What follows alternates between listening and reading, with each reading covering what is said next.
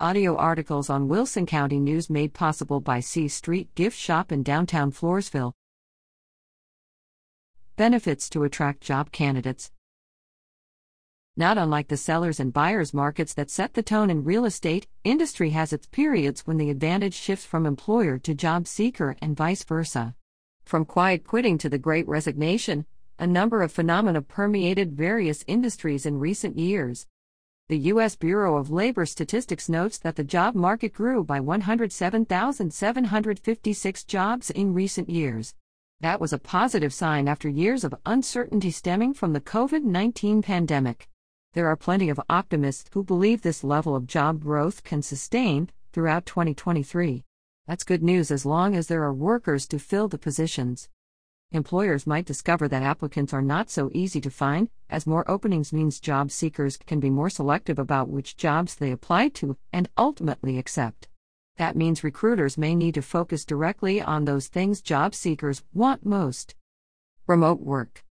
The global pandemic helped seal the deal on how companies could pivot to full-time or hybrid remote work with nary a blip on the operational radar. Advancements in technology have made it possible for workers from all over the globe to seamlessly function with one another without having to share the same physical space.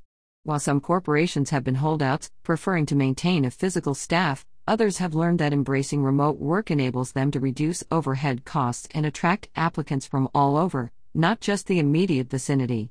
Highlighting remote working opportunities can attract a greater number of applicants. Alternate work schedule. Flexibility in scheduling also can be a perk employers may want to highlight in their job listings. According to LinkedIn, many companies are now focusing on adopting a more flexible work schedule that goes beyond the traditional 9 to 5. Allowing workers the freedom to choose their hours as long as the work is getting done can be a major draw for applicants. Open communication. Employers who stand behind mottos to be open to employees' needs and willing to communicate and negotiate could attract and retain quality staff.